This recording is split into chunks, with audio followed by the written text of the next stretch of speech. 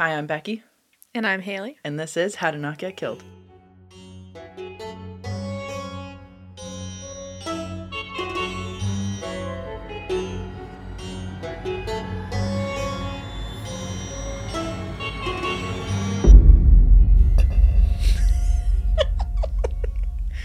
I hope he leaves that in. He's not gonna. Oh, he never does. No, it was too quiet. It was too cute. It wasn't a big, burly, grizzly I know, one. but like anytime you can hear it, Drew, just add an echo. He's not gonna. You know what? Maybe he will. The only times he does anything funny is when you do your like good laugh that shows up rhythmically, and then he's like, "Listen to this," and then he'll like add stuff to it, and I'm like, "But the burps and farts, like, yeah, what about those? What about those? Let's give them some time to That's what the shine. people want to hear." Like, I think it was like the one maybe Halloween episode. I can't remember when it happened, but remember he added like one of our laughs at the end, but it was like with the scary tuner on it. That was amazing. That was perfect. Well, whatever you feel creatively that you want to add, Drew, do it. He's gonna we can't give him too much freedom with it because I want to give him freedom, like free reign. I'm just curious, okay. what will you come up with?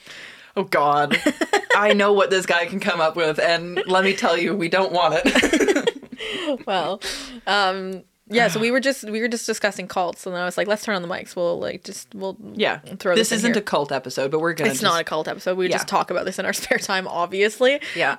But yeah, no, I was listening to a podcast, which I'm sure a lot of you listeners have listened to. It's like been around a long time. It's called Something Was Wrong. Have you heard of it yet? I have, yeah, but I don't think I've had a chance to listen yet. I just got into it because it's one of those ones that like I think they're on season like 8 or 9 or something, so it has been around a long time and it's like gotten very big, so it's something that's been recommended to me a lot, or I've just like heard other podcasters talk about it, and I'm like, you know what, I'm gonna give it a go. It's very good. The host is amazing, and it's like an interview. The host makes a difference. I need a good host. She's really good, and it's like an interview style podcast, and every season's about something like different. Okay. So I do like that too. It's almost like contained sort of stories, right, from people. So like the first season was like about a girl in a relationship, and then there's like a lot of like gaslighting and manipulation and like things that you find out about a person and like things like that. So that's interesting. But season 4, she interviews escapees from Jonestown. And that's what made me think of you, because I was like, yo, you would fucking love this. Oh, I gotta listen to that. Is that the same podcast you were listening to? Remember we were having the discussion about how like there's certain things that we like can't process, and you were talking about listening to the footage from the massacre that... Oh yeah, I think it was last podcast on the left. Okay. That played like... the whole like...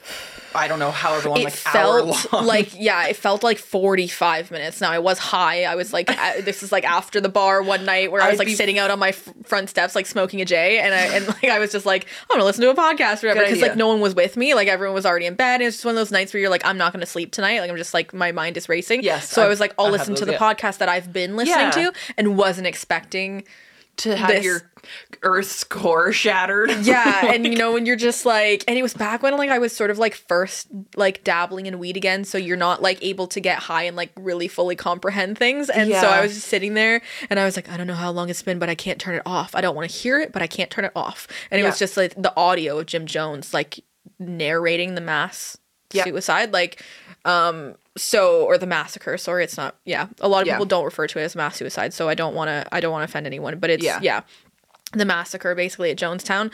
And when we were just saying, when we cover it, we'll never ever force anyone to listen to that, like that.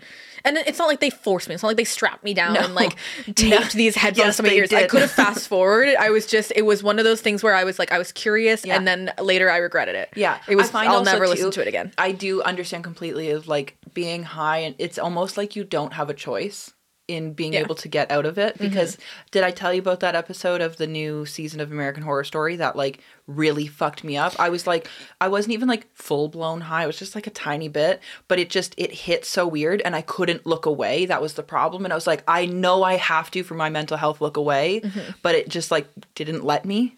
So instead I just was like crying and being like, Drew, and he was like, turn it off. Like, I don't know why, like, why am I coming to you right now? And I'm like, help. Like, I'm being traumatized in this very second. Scary. Yeah. So no, it was just one, and I think it was one of those things too where it wasn't like, Like it's Jim Jones like talking, but it's for like scary. 45 minutes, but it's like because you know what happens. Like the audio itself isn't scary. It's just like the whole aura around it feels so incredibly I've only unsettling. heard like the tiniest sliver of it, and it is scary. Yeah. I even not high, it's scary. So to the point. Now I'm blanking on her name. The host of Something Was Wrong, Tiffany Reese, I think.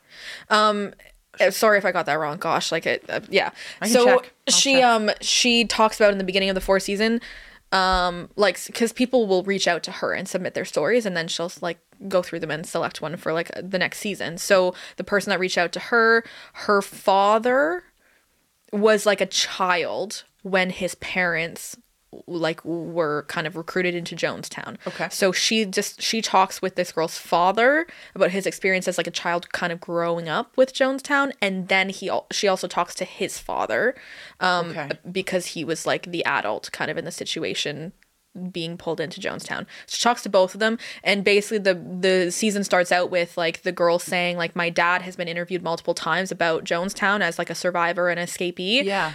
But he finds that it's always like they interview him for hours and hours or sometimes days, and then they take like this small clip and put that in and say, oh yeah, it was awful, and it's always about Jim Jones, and it's not really about the people. Yeah. And so that's what he's felt like, and so absolutely. she very much focuses on like their individual experience in Jonestown. That's what matters. Absolutely. The most. So it's a very interesting take, and it's something that I haven't heard because of course often like if you know she has a member that she's interviewing, which is amazing, but oftentimes podcasters don't, so they don't have any other choice other than to take this. Jim Jones is the one that we have the information on, right? So it's a nice sort of interesting, not nice, but interesting take on it, and you get to hear like a different perspective and perspective of people who lived it. Yeah. So anyways, I thought of you. It's a great season so far. All of the seasons before have also been amazing. Okay. And just very enlightening, and she does a lot of good research and reads like a lot of good books where she's like, I'm not a therapist or a professional, but like this person wrote this book and I'm taking information from that, and will like sort of supplement her episodes with like information from professionals and stuff. So it's very well put together. I'm loving it. Okay, I'm glad that there's like many more seasons to go. I'm excited. Yeah, it's very I'm gonna good. check it out. That's awesome. Mm-hmm. Okay, cool. Oh, that actually fully reminds me. I had a note in my like notes app, not on my actual podcast notes, to add into Eliza's case. It was just a recommendation to go listen to a podcast that's actually local to Ohio. They do a 4-part covering of Eliza's case, and they get like way more in depth than I did. Oh, okay. And I was going to recommend that at the end, so I guess I'm doing that now. Do it now, yeah, for sure. True Crime Garage is what it is. They've got 4 parts on Eliza's case. They're local to Ohio, so they've got to have more info than we do. Yeah, they probably have a more personal sort of like perspective. Yeah. Yeah. Yeah, and I had like a whole thing saying like I didn't listen to the episodes mainly because I didn't want to take any of their information that they clearly have a lot if there's 4 parts. Yeah. I specifically didn't listen because I wanted to just refer everybody to them. Yeah, for sure. I'm doing that now. Absolutely. Yeah, that fully reminded me. Thank you. Okay. All right. All right, let's dive in. Let's do it. Let's freaking do it. Let's go. All right. This is an old-timey one, which maybe you guys don't know. Maybe you don't even know. But when it comes to researching cases, I normally avoid old-timey ones like the plague. I don't know why. We've talked about this where it feels like very far away, so I have a hard time connecting to it. It's just me. It's not like I'm like, oh, that case doesn't matter. Like, it does. I don't know why. I can't get into them. I also feel like the older the case, like the harder I find to like find information on it. Yeah. I don't know if that's just been my personal experience. Some of them obviously do have like a lot, loads of information, but like the ones that I've sought out, I feel like it's sort of like, it's tough. It's tough to get details on this. It's just like everywhere you look, it's just the Wikipedia page. You know what I mean? Yeah. So, yeah. And that's exactly this case. So I will, you know what, up front, because I think I only added it in the second part. It's a 2-parter if you're not looking at the title already. But so I got basically 100% of my information from the book called Lady Killers, Deadly Women Throughout History by Tori Telfer. It's actually an incredible book. Like you can pick out like different killers from the book and just read that section if you're not going to sit down and hunker down and read front to back. But she does like almost a comical take on things. Mm-hmm. And it's also like, I don't want to say it's very feminist. It's just like a more feminist comical tone. Okay. Yeah. I love it. Yeah. Like, I think if you want to hear about grisly cases without all the gory details, this might be the book for you. Okay. I don't know. There are gory details in here. This case particularly, just at least in this part, there isn't like a lot of gore. Okay. Yeah. So that's my next bit here. Okay, yeah. So I'm just going to jump in and start reading what I've got here. So about 40 years before Jack the Ripper came along, England suffered through like an onslaught of murders during a decade known as the Hungry 40s. Okay. This is when the silk, cotton, and wool industries had like declined in about 1839, leading to widespread economic depression, and a handful of reckless ladies began to kill as a means of harsh survival. At least 9 were convicted of serial murder at that point. Wow. I know. Holy. We don't hear a lot about female serial killers because they often either get brushed off as like, I don't know, not as serious. Yeah. Or like categorized as like a Black Widow or something, yes. Right? Where it's like, oh. And that's precisely what she talks about in this book here is like, there's just like a underrepresentation. Obviously, we don't want to be represented at all in this category, but there is. No, like, I think statistically, of course, like it's less in terms of females being serial killers versus males. But I think I think they're like not talked about as much in terms of, just like, not people thinking that they almost don't exist, which like they very much do. They very, very much do. And also too, like oftentimes they're just statistically a little bit more secretive. And can often fly under the radar a lot better than the male counterpart. But anyway, so by the time the 1860s came around, that list of female killers grew by 1. And she was probably the worst of them out of the like 9 that I just said. There is a list. I just skipped over their names for now because I might eventually cover them. Yeah, I was just going to say, that's fine. But her name is Mary Ann Cotton. So, I'm going to give you a little bit of a trigger warning, not necessarily because this is gory or overly graphic, in terms of like the detail behind the crimes. It just involves a wildly high number of child deaths. Again, I don't really go into detail per se about how it happens, but it's obviously not something everyone is totally okay with hearing, and that's like fully understandable. So I just wanted to give fair warning up front, but thankfully with it being an old-timey one, there aren't the gory details for me to share. It's just kind of like me rattling them off. So I just figured I'd let some people know that. That's all. So, a little bit of background.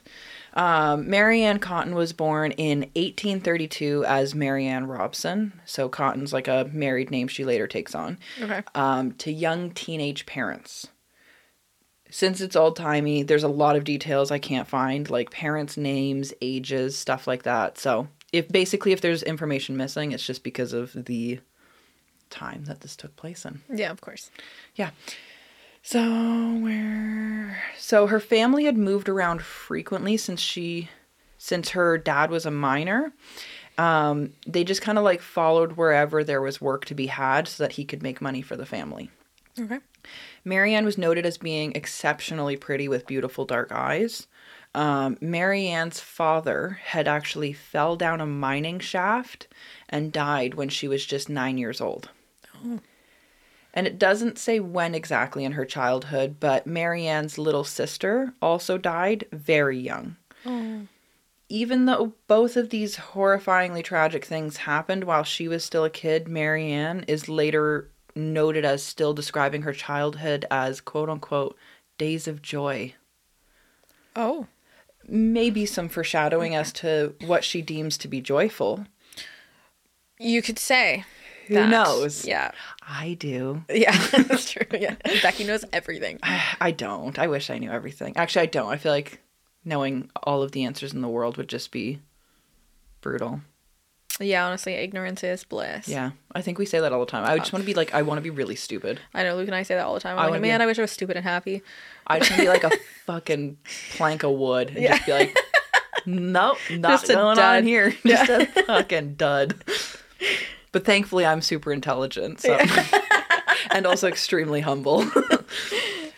Okay, but naturally, shortly after her father's passing, the days of Joy started to become fewer and farther apart, since she had to officially start helping out with the family with bringing in an income. Right. So when she was a teenager, she took jobs as like a Sunday school teacher, a dressmaker, or like one of her final teenage jobs was being a maid for rich families.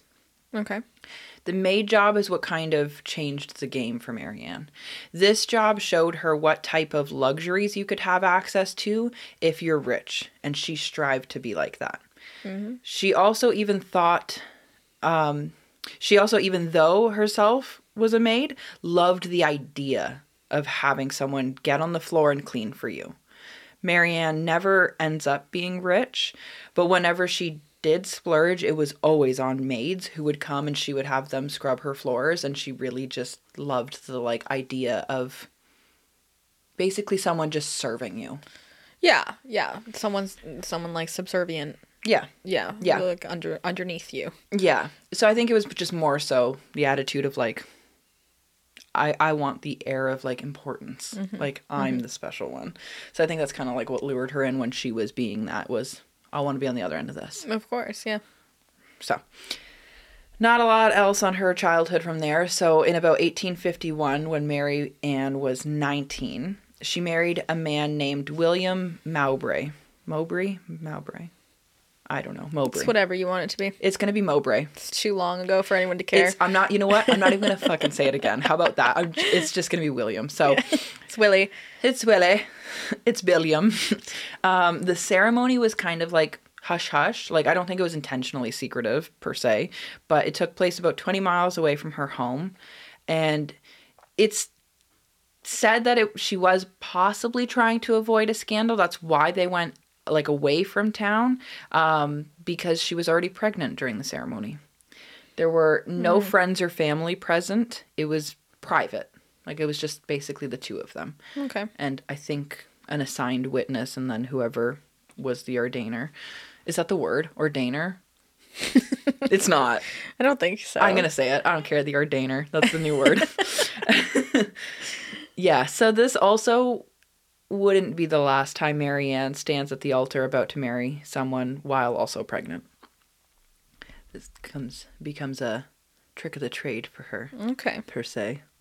So the goal behind her marriage is, plural, was basically just a way out of poverty. Like that was abundantly clear even from like an early point. Like the people she goes after were always either significantly wealthy in the public eye or just wealthier than her.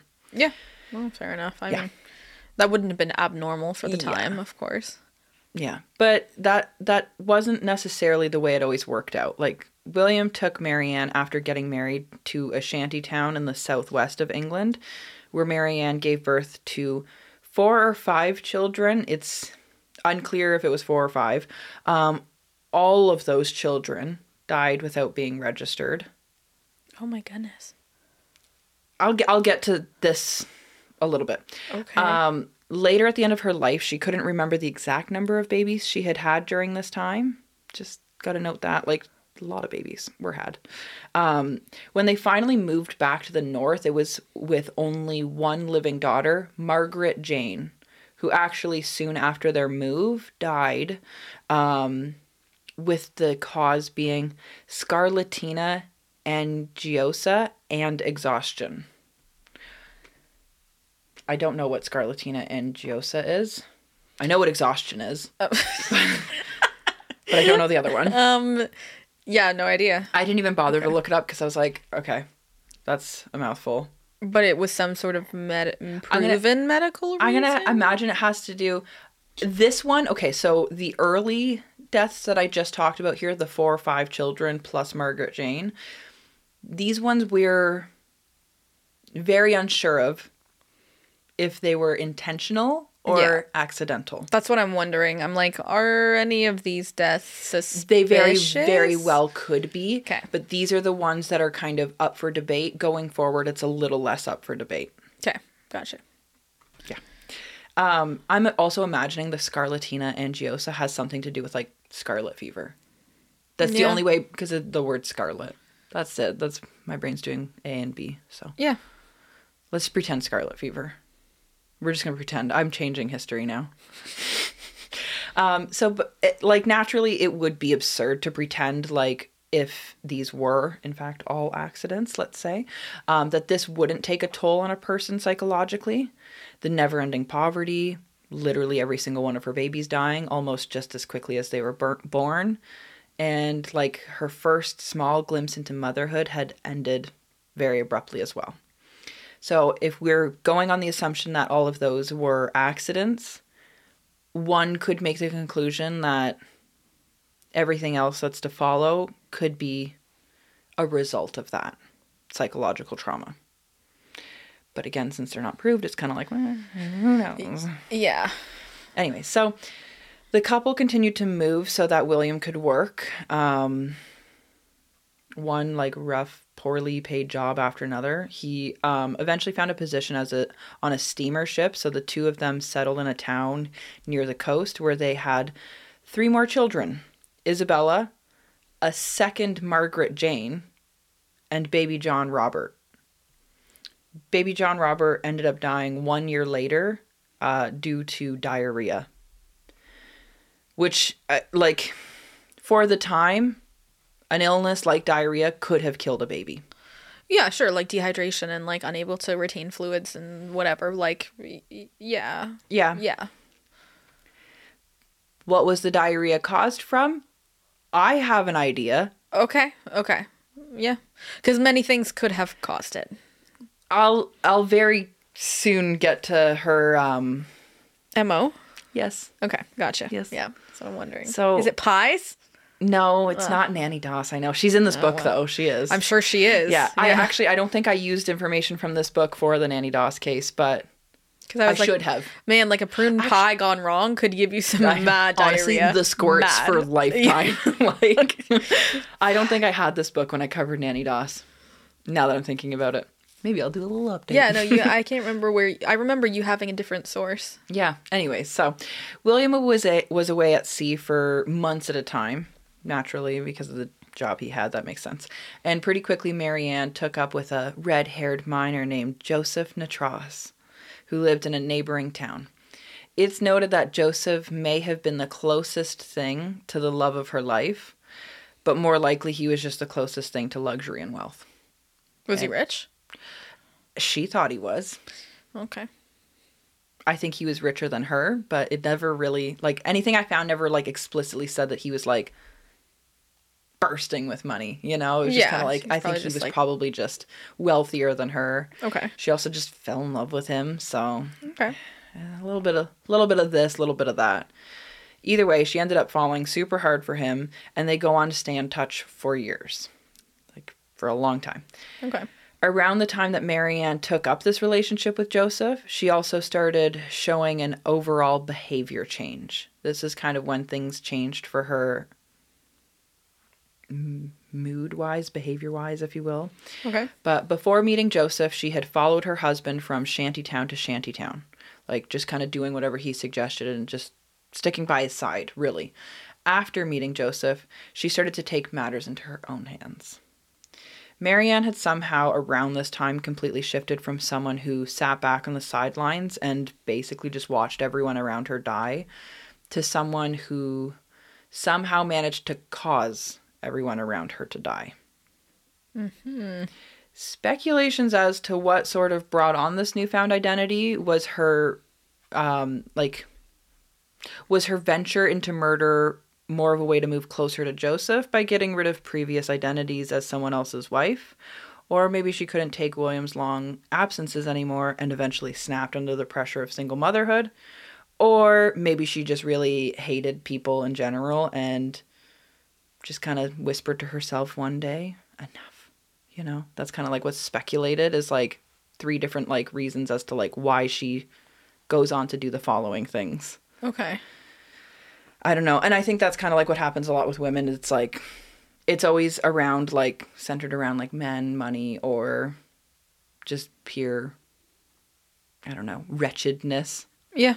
Like, it's just, I don't know. Like, she talks about it a little bit in the book. So it's like, I didn't want to like take all of it. But yeah, whatever caused the change in her behavior, it definitely stuck because Marianne quickly learned what arsenic could do to the human body. How or where she learned, don't know, but she did learn how easily it dissolved into hot tea. Ah, there's the tea. There's the tea. Yeah. There's the tea. Was arsenic what Nanny Doss used in her pies, though? I think it was arsenic and something else. Rat poison. Rat poison. And, yeah, rat poison was in the pies because I remember my recipe. Yeah, yeah. Yeah. You have it written down, right? You serve that at Christmas. Yeah, I think there were times that she used arsenic. No, I can't remember. I feel like I've definitely heard another sort of like Black Widow story about someone using arsenic. Maybe that's why it just became popularized. Huh. Definitely rat poison. I think she used a little bit of arsenic. Anyways. Just a dash of arsenic. Yep. Yep. Ooh, excuse me. All right. So now we're kind of into 1865, which is 14 years after she had married William. Okay. So William actually passes away in 1865. His cause of death was listed as typhus, fever, and diarrhea, which doesn't really fit the symptoms of arsenic poisoning. But if the doctor who filled out the certificate confused typhus with typhoid, then some speculate it was almost absolutely arsenic poisoning because typhoid fever does in fact look a lot like arsenic poisoning. Okay. Doctors of that time did often use the terms typhus and typhoid interchangeably. I'm not sure why the hell anyone would when they are different things. So they're like I've heard of typhoid. Obviously, I've never heard of typhus. It's so just like they're completely different. They're conditions. different. Yeah, Okay. they're different. They have different symptoms and side effects. Like they're different. Okay. Like I even like pulled up typhus, typhoid, and then symptoms of arsenic poisoning, and the only like two that looked almost identical on the list were typhoid and arsenic. But if professionals at the time were using them interchangeably, then he easily could have meant typhoid. Exactly. Yeah. Exactly. Regardless, though, William's death was exceptionally convenient for Marianne. She ended up being awarded a large insurance sum as a result of his death. Yes. She took her two daughters, Isabella and Margaret Jane 2.0, and moved to the same town that Joseph lived in. Shocker, right? Uh-huh. Yes. Not too long after that, Margaret Jane II also passed from typhus fever, just like her father. Interesting. Okay. Almost immediately after that, Marianne sent Isabella off to live with her grandmother. Sadly, Isabella only lives to be 9 years old, which was actually the oldest of Marianne's children. Oh my gosh. Isabella makes a little bit of a comeback before she doesn't come back. Okay, I was gonna be like, wait, what do you mean she comes back from the dead? Like this is just like a point to add here, but like in the timeline, she comes back very briefly. Okay. So Marianne's chilling right now. She's living in the same town as Joseph, her ultimate crush and love of her life. She's officially single and childless. A win-win in her eyes. What could go wrong? Right? What could go wrong? I don't know. You tell me. You tell me. You gotta guess right now. So she actually comes to discover something far worse to her than death itself. Joseph was already married. I was just gonna say, is he already married? He's just playing her for a fool. Do you want to guess what happens? She kills him. Is that your guess? Yeah, that's definitely my guess. Okay, the answer is literally nothing. What? She shockingly, it's like, okay, leaves it at that, decides to not pursue him any further, and just moves back to her former town and decides to get into nursing. He comes back later. Such a weird... It's such a weird It's thing. weird. But maybe she's like, I'm not going to fuck with another woman's man. That's girl code. That's girl code. She invented the girl code. She invented girl code. Yeah. I mean, husbands and kids disposable to her, clearly. For sure, but, you know. I mean, you can't mess around with the girl code. For the women, you know, anything. Honestly, very feminist of her. Yeah. Yeah, I'm just like, man, like her own husband just gone. Cut. Who gives a shit about him? Toss but this dude just arsenic got him. This dude's an adulterer and he's just manipulating whatever, and she's just like, okay, whatever. It could be too. She maybe felt like she got played the fool. Maybe. I mean, she kind of did, yeah. But it's like, not her fault. No. Yeah. But at the same time, it could have been like, oh, this is embarrassing. I came here thinking you were single. You've played me. You're out. Until later. So she gets into nursing. Okay. And as it turns out, she's a pretty half decent nurse. Like, by all accounts, like, she's regarded as a very incredible healer, believe it or not. Okay. She had one patient who's noted as being this, like, strong, well-proportioned, muscular man. His name was George Ward. That's a difficult combination. George Ward. I can say those words separately, but as like a sentence. He's also just George now. I'm not going to say his last name again. Screw it. He's 1 minute sick in bed in the hospital, like nearly dying. Again, illness is like rampant back then. Like this is not like... It's like someone sneezed and you're like, oh, see you never. Honestly, just kill him. Yeah. So he's like deathbed sick. Do whatever. And then Marianne takes over nursing him, and then he's all of a sudden kind of just fully back to health. And he has this like epiphany moment of like, this angel has just nursed me back to health. So naturally, as things normally go in the progression of a regular healthy relationship, he proposes right away. Of course. Yeah, absolutely. Honestly, I feel like if I was like near death and then someone just cured me, I'd probably be like, marry me. Yeah, so like when are we going to seal the deal? Yeah. So I'm yours now, right? I'm your problem. So she actually said yes. And poof, they're off. The witness... A regular fairy tale, and they lived happily ever after. Again, never... Doesn't happen. It doesn't happen. I'm going to spoil it. There's no fairy tale ending. There really isn't. The witness for their wedding is noted as just being a groom from the previous wedding held at the chapel right prior to theirs. Again, no friends or family, anyone along those lines in attendance. Very quick shotgun wedding. They just like kind of like caught him on the way out. They're like, hey buddy, could you like stick around for like 15 minutes? We just need a signature. That's it. We just need a signature. Just say you were here. So their marriage was shockingly brief, obviously. Okay. 15 months. I thought you were going to say 15 minutes. Can you imagine like a whole 15 minutes and she's like, got the arsenic, have some tea. So during this one though, to biographers, this is pretty shocking, but she didn't get pregnant at all. Okay. People speculate maybe George was disappointing in the bedroom or just altogether. Who knows? But this was out of the norm, clearly, for Marianne, because she has, at this point, already given birth to roughly 7 or 8 children. Yeah. Most of whom haven't made it. Yeah. Yeah. Do we know how old she is at this point? She was... She was 19 when she married William, and that was in 1860... Oh, no. When she married William, it was... Oh, my gosh. Where is that? This is why I don't like the old-timey ones. I know. I'm just curious, like, is she, like, 28 or is she, like, 45? You know what I mean? Like, so 19 plus 14 is how much? It's 33. Okay, so 33. And then she moved on to George pretty quickly, so she's probably still around 33. Okay, so like she's like mid-30s. So she'd still be able to get pregnant. Yeah.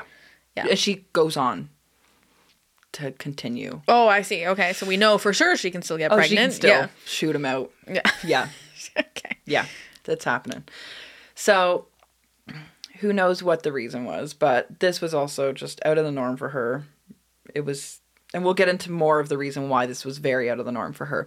Okay. So at the end of the brief 15-month marriage, George had mysteriously died, suffering from all of the classic symptoms of arsenic poisoning. Diarrhea, like, remember the first baby I said was diarrhea cause of death? Like, maybe? Stomach pains and a tingling in hands and feet. Those are the most common symptoms of arsenic poisoning. So now with her second husband out of the way, Marianne... Sorry, what yes. was it like? But was it like medically labeled as something? Was it like typhoid again? I couldn't find the reason, the medical listing on the document. Okay. Yeah. Okay. But like his symptoms were noted. Okay. All right. They were probably just like typhoid. Or typhus. Whichever one they decided on the day. Yeah. They're like, it's one of the ones with the T, just write it down. It's fine. They'll know what we mean. It was diarrhea. Everyone dies of diarrhea, so it's just diarrhea. Honestly, I feel like maybe this is where my like ingrained fear of diarrhea stems from. Because like whenever I have it, I'm like, fuck, like I'm going to die. This is the worst thing. It's from history. Yeah. Yeah. Yeah. You can die from it. You can. It's happened. Or it's from arsenic. Who knows? I don't know. But anyways, with her second husband out of the way, Marianne continued on with this pattern. She moved again and applied to work as the housekeeper for a wealthy father of 5. His name was James Robinson. His young wife had recently died. From all accounts, it sounds like she had died before meeting Marianne, so I don't think she had anything to do with this death. Okay. I was just thinking, I'm like, I know. Because when I first started reading it, how convenient for her. I was like, I wonder if there's a reason why that young wife is dead. Yeah. But yeah, so Marianne was looking for a man, basically. She moved into the Robinson home before the Christmas of 1866. And just a quick, I'm out. Just a quick. It's because I've got the word quick and then week right after. I should have known better. Yeah. That's my bad. You totally set yourself up for that one. For that. Just a quick week after her arrival, the youngest of James Robinson's children was dead. Oh, wow. I don't know the cause of this one. I do. No, I'm kidding. I mean, I'm speculating, but... I think I know what it is, What a coincidence. Yeah. By the way, we're not, like, joking about children being dead. We're just joking about her more so. Just No. Yeah, just callously. Her presence, just...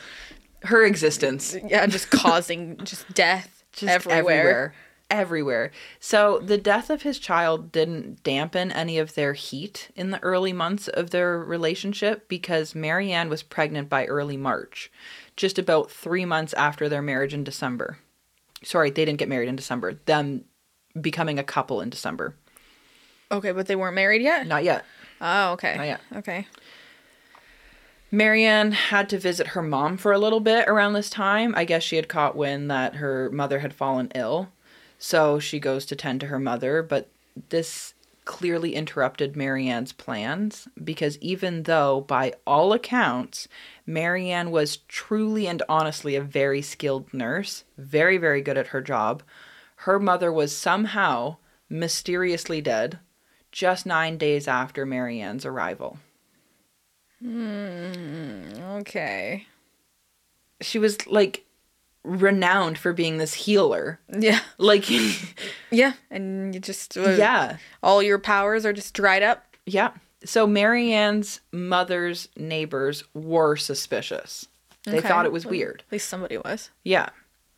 Because Marianne had apparently not only loudly predicted the death of her mother a few days before her passing, but then had proceeded to rummage through her dead mother's possessions in a way that neighbors found tactless and overeager. Yeah. Marianne ignored the gossip, grabbed her daughter Isabella, who was being watched by her mom, and ran back to James. So, in April of 1867, this was a particularly gruesome month for the Robinson family. In just a window of 10 days, 3 of the children were rolling around in bed, all foaming at the mouth and projectile vomiting. Oh my gosh. Yeah. The first being 9-year-old Isabella, who was Marianne's and William's daughter. Yeah. She died with the cause being listed as gastric fever. The second being 6-year-old James Robinson, died like same name of his father, died with the cause listed as continued fever.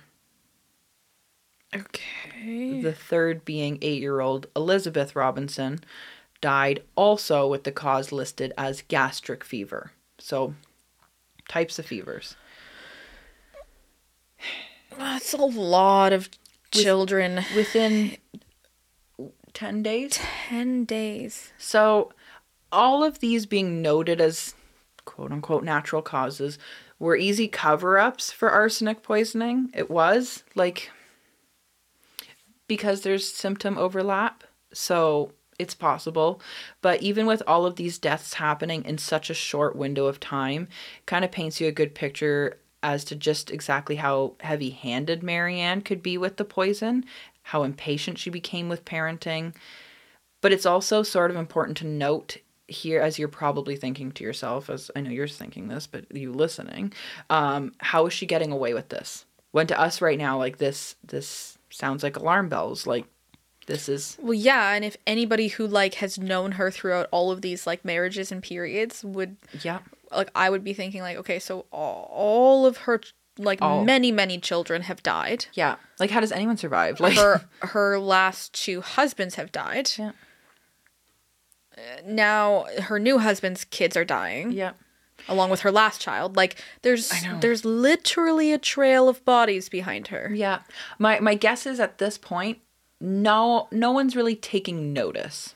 No one's, like, clocking it as weird yet. Well, and that's what I mean is that, like, someone who would have known her throughout her whole life and all these relationships, but, like, for her new husband, James, right? He wouldn't necessarily know if she didn't tell him about all these previous examples, her husbands and her kids and stuff. So, maybe someone wouldn't make that connection because it's just because, like you said, it was a time where children and people died of what, you know, nowadays seems like mundane causes, but they didn't have medicine and treatments for them back then. So it could just be like, oh, wow, what an unlucky hand.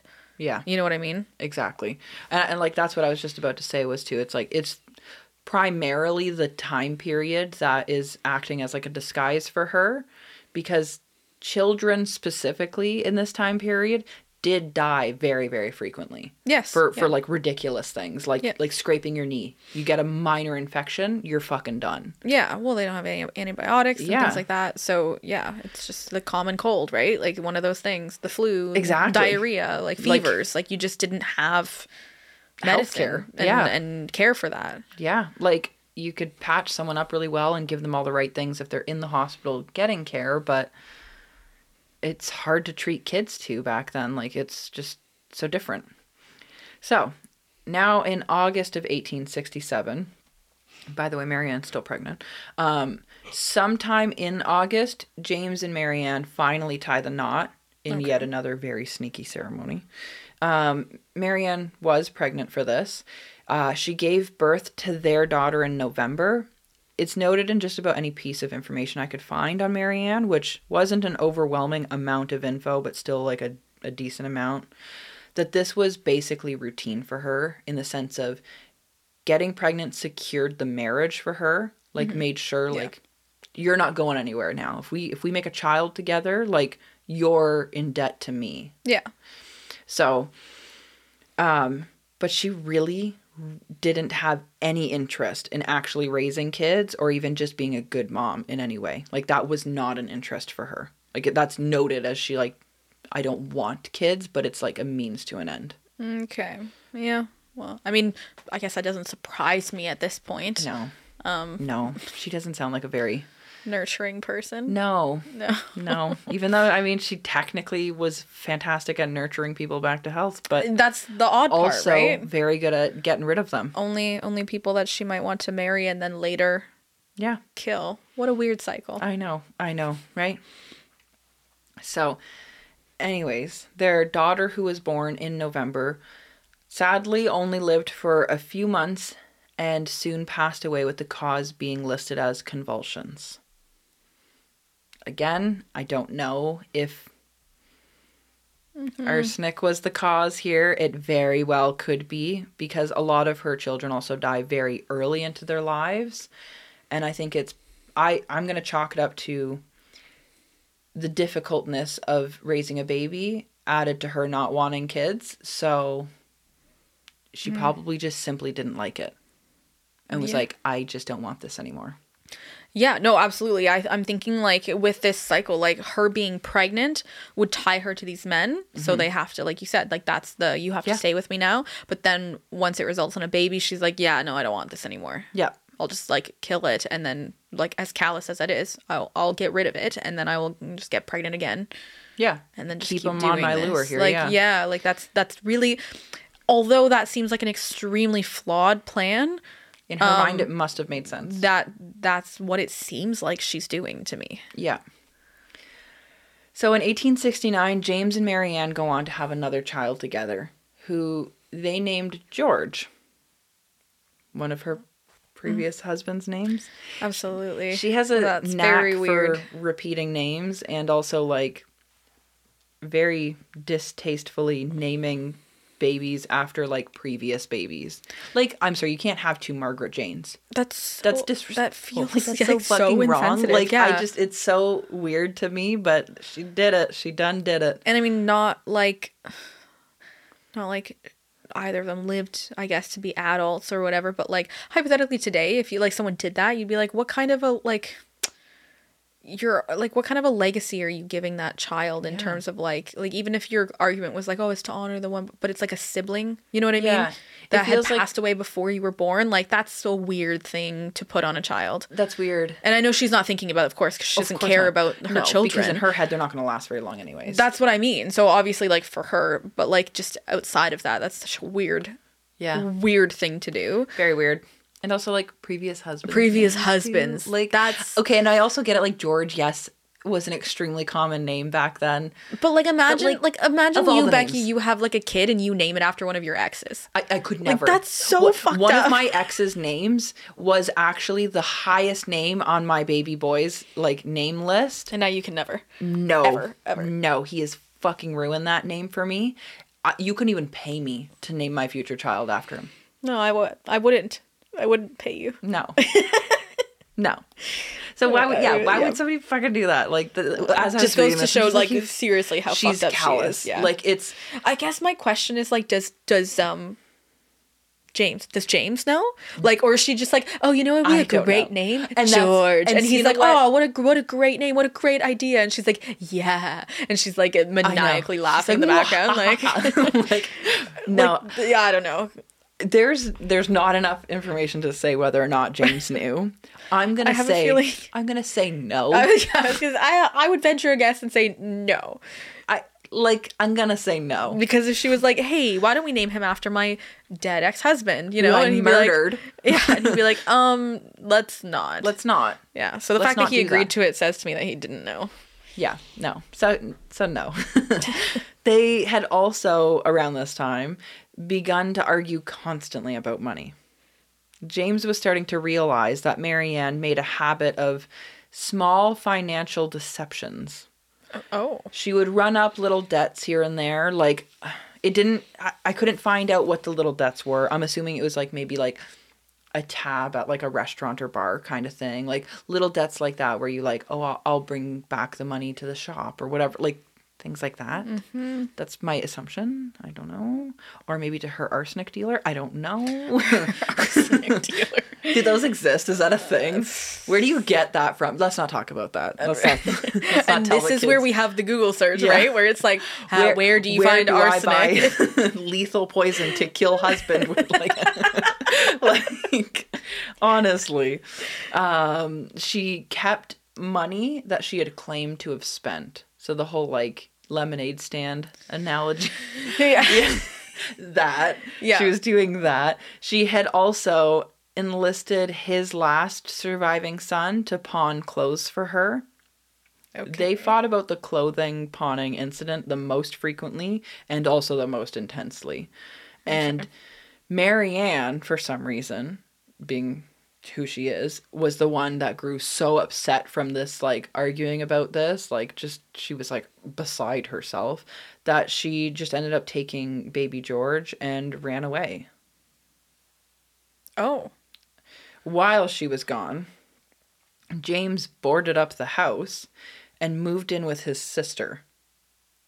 Later in like a plaintive letter, Marianne would spin this action as like betrayal on his part, even though she's the one that left. Don't ask me. Okay. But her quote is, "I left the house for a few days. I did not wish to part from him. When I returned, there was no home for me." Well, like usually when you're betraying your husband by using his children to earn income for you, and this is a betrayal to and him. you're technically like stealing money from him. Yeah. Like there's nothing in this section that you've told me that she was still working. So I'm assuming like when she was married, because that was her point, is like to marry someone who is financially stable. So like at this time, all of your finances are coming from him and you're stealing money. Yeah. You know, like you're hiding it from him. Exactly. So yes, you're the deceiver. Yes. You're the betrayer. Not him. No, but again, I don't think Marianne's logic works like everybody else's. No, you don't think so? I don't think so. All right. I don't get the vibe. Yeah, I think it's just off with her. She's got other plans. Bigger other plans, for sure. So, after a few months away, Marianne made her way back into town with little baby George. She asked a friend, I love that you're calling him little baby George. Because I have to, decipher between, ex-husband George and new George and... Oh, God. Okay. Yep. She asked a friend if this friend could watch George so she could go mail a letter, aka buy a pack of smokes and never return. Oh, she just left. Yeah. Well, see, when you said that she took the baby and ran off, I was a little bit surprised because I'm like, but she doesn't want. No. She doesn't want the kid. No. She doesn't want any of the kids. So, like, why would you take him in the first place? Unless it was for, like, I'm going to run off and, like, I'm going to be this, like mother with a new baby and people will, like, take pity on me. I don't know. But, like, obviously that wasn't her plan either because then she just left him with Well, it clearly someone. Only lasted a few months, so maybe her plan of, like, I don't know, homing her own child was, like, failing miserably. And that's why she was just like, yeah, I'm going to go mail this letter. I'll be right back. That's it. Okay. So she left baby George with this friend.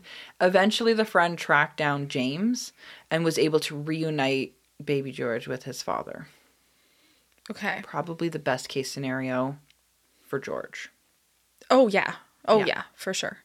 To get to live with the not murderous parent. Yeah, for sure. I think that's like a way healthier environment.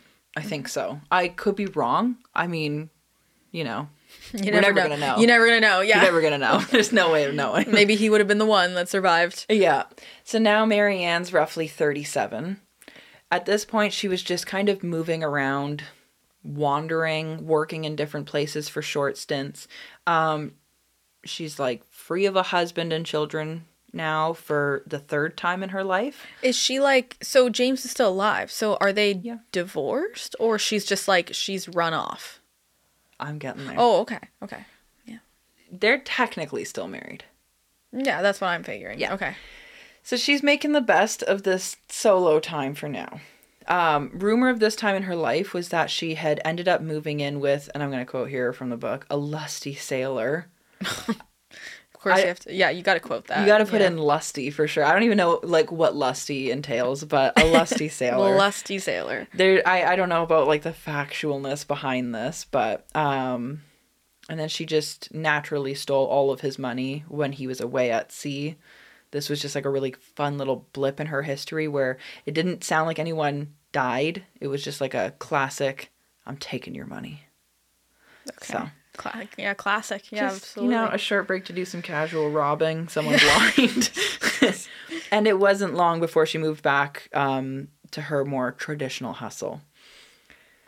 We're going to be wrapping up this one for quickly here. So Marianne began to correspond back and forth with an old acquaintance from her younger days, a friend named Margaret Cotton, who was now deemed to be like a wealthy spinster. Okay. So she's like, I'm going to talk to Margaret. Okay. Margaret had a brother, Frederick Cotton, who was a widower with 2 sons, just like James before him. Previous. He desperately needed a housekeeper, so he said. His wife had passed. They have 2 young kids.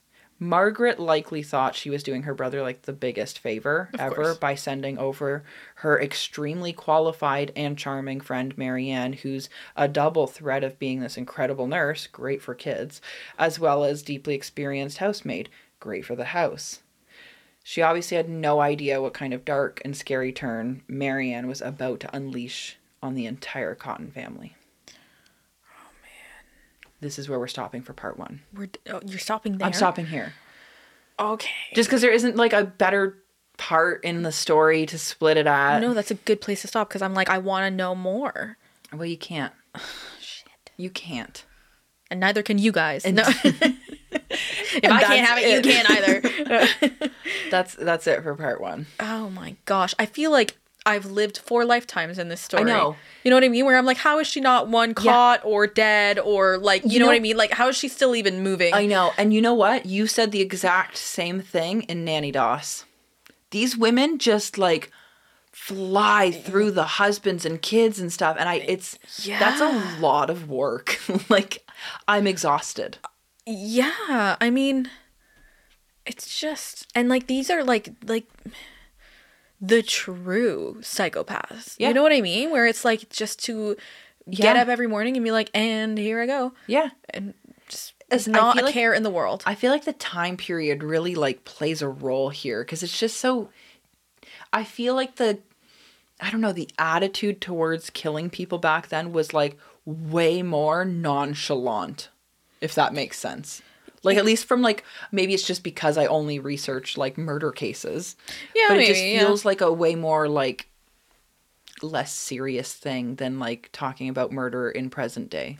Well, here's the thing. I think especially with kids, but also with adults of this time, like we said, people died all the time of, like, very mundane causes. So maybe there was this more acceptance of, like, death in terms of, like... Mm-hmm. That's like people were extremely sad about it, but it was almost like just not surprising or like that's something you have to prepare for more than we prepare for it now because there's so many methods that we can try and prevent that from happening. Yeah. So maybe that's why like I feel like I don't know. I feel like it wouldn't be weird to me if like this was a time period where people like didn't even get that attached to their kids until they were like grown up to an age where it's like, okay, I guess you're sticking around. Yeah, you know what I mean? You look healthy. Like that sounds callous, but I mean like to protect yourself. Like I'm not talking about someone like Marianne, of course. Like a regular person who's having kids. A normal person. Where it's like, okay, I've had kids and like a lot of them have died of like illnesses and things like that. So I'm going to have more kids, but I'm going to protect myself from getting too attached because then what if they die and then I'm just like this shadow of a person, you know what I mean? That's like true. I think maybe as a defense mechanism, people had to like detach themselves maybe. I think until there was like a certain point your kids grow up and you're like, okay, like but again, adults still died of illnesses and things like that, but it's more like maybe really young kids, not that they weren't cared for, but maybe it was just sort of like, I'm not like attaching myself to you as strongly yet. Yeah. You know what I mean? I think also too like a good factor to consider would be too that this time period, while acknowledging that like people and children mainly just like died left and right, but I think too the like obviously again not necessarily for Marianne's case because she had very different motives, but like the whole approach to having children back then wasn't necessarily the way it is now of like I want a kid to carry on my family legacy. It was more so let's have lots of kids so that we could potentially double our income because then we can have workers and all of these things to help out the family. So maybe it was just like also because it was more of like a practical approach to life. Oh, yeah, for sure. And it doesn't mean that people didn't love their children. Of course they did. And, like, you know, as a woman, like, carrying a child in your body you're bound to, like, have a level of attachment, even if you, like, are trying not to. So, of course, like, it's not that people were walking around not caring about people. No. It's just what was normal for society back then. It's just very different now. I mean, the life expectancy was shorter. Like, now it's like we back then, in Marianne's case, it was a few months. That's true. If you knew Marianne, your life expectancy was like 2 years old. Yeah. Like you're not even standing a chance. Yeah. Yeah. So that's part 1. Yeah. I'm very curious to see where Me too. This ends for her and everybody. How did like the global population not drop because of this woman. It probably skewed the numbers quite a bit, but also a good chunk of their deaths and stuff were like deemed either like unregistered. Like the first 5, those ones are technically unregistered. Yeah. No, yeah. So it's like, okay, like how do we approach this? But anyways, on that note, sign up to be super cool. Join our cult of extremely awesome people who love true crime at www.patreon.com/howtonotgetkilled. And if you ever want to chat and connect with us, you can send us an email to howtonotgetkilled@gmail.com. Or you can DM us or comment on our posts on Instagram at howtonotgetkilled. And you can follow us on Twitter at H2NGK. And you can also check out our website and shop our merch at www.howtonotgetkilled.com. Yeah. Keep it sleazy. Do it. Yeah. Don't poison anyone. Well, yeah, don't do that. Don't do that. Don't be that sleazy. Don't do that. That's very sleazy. No. No.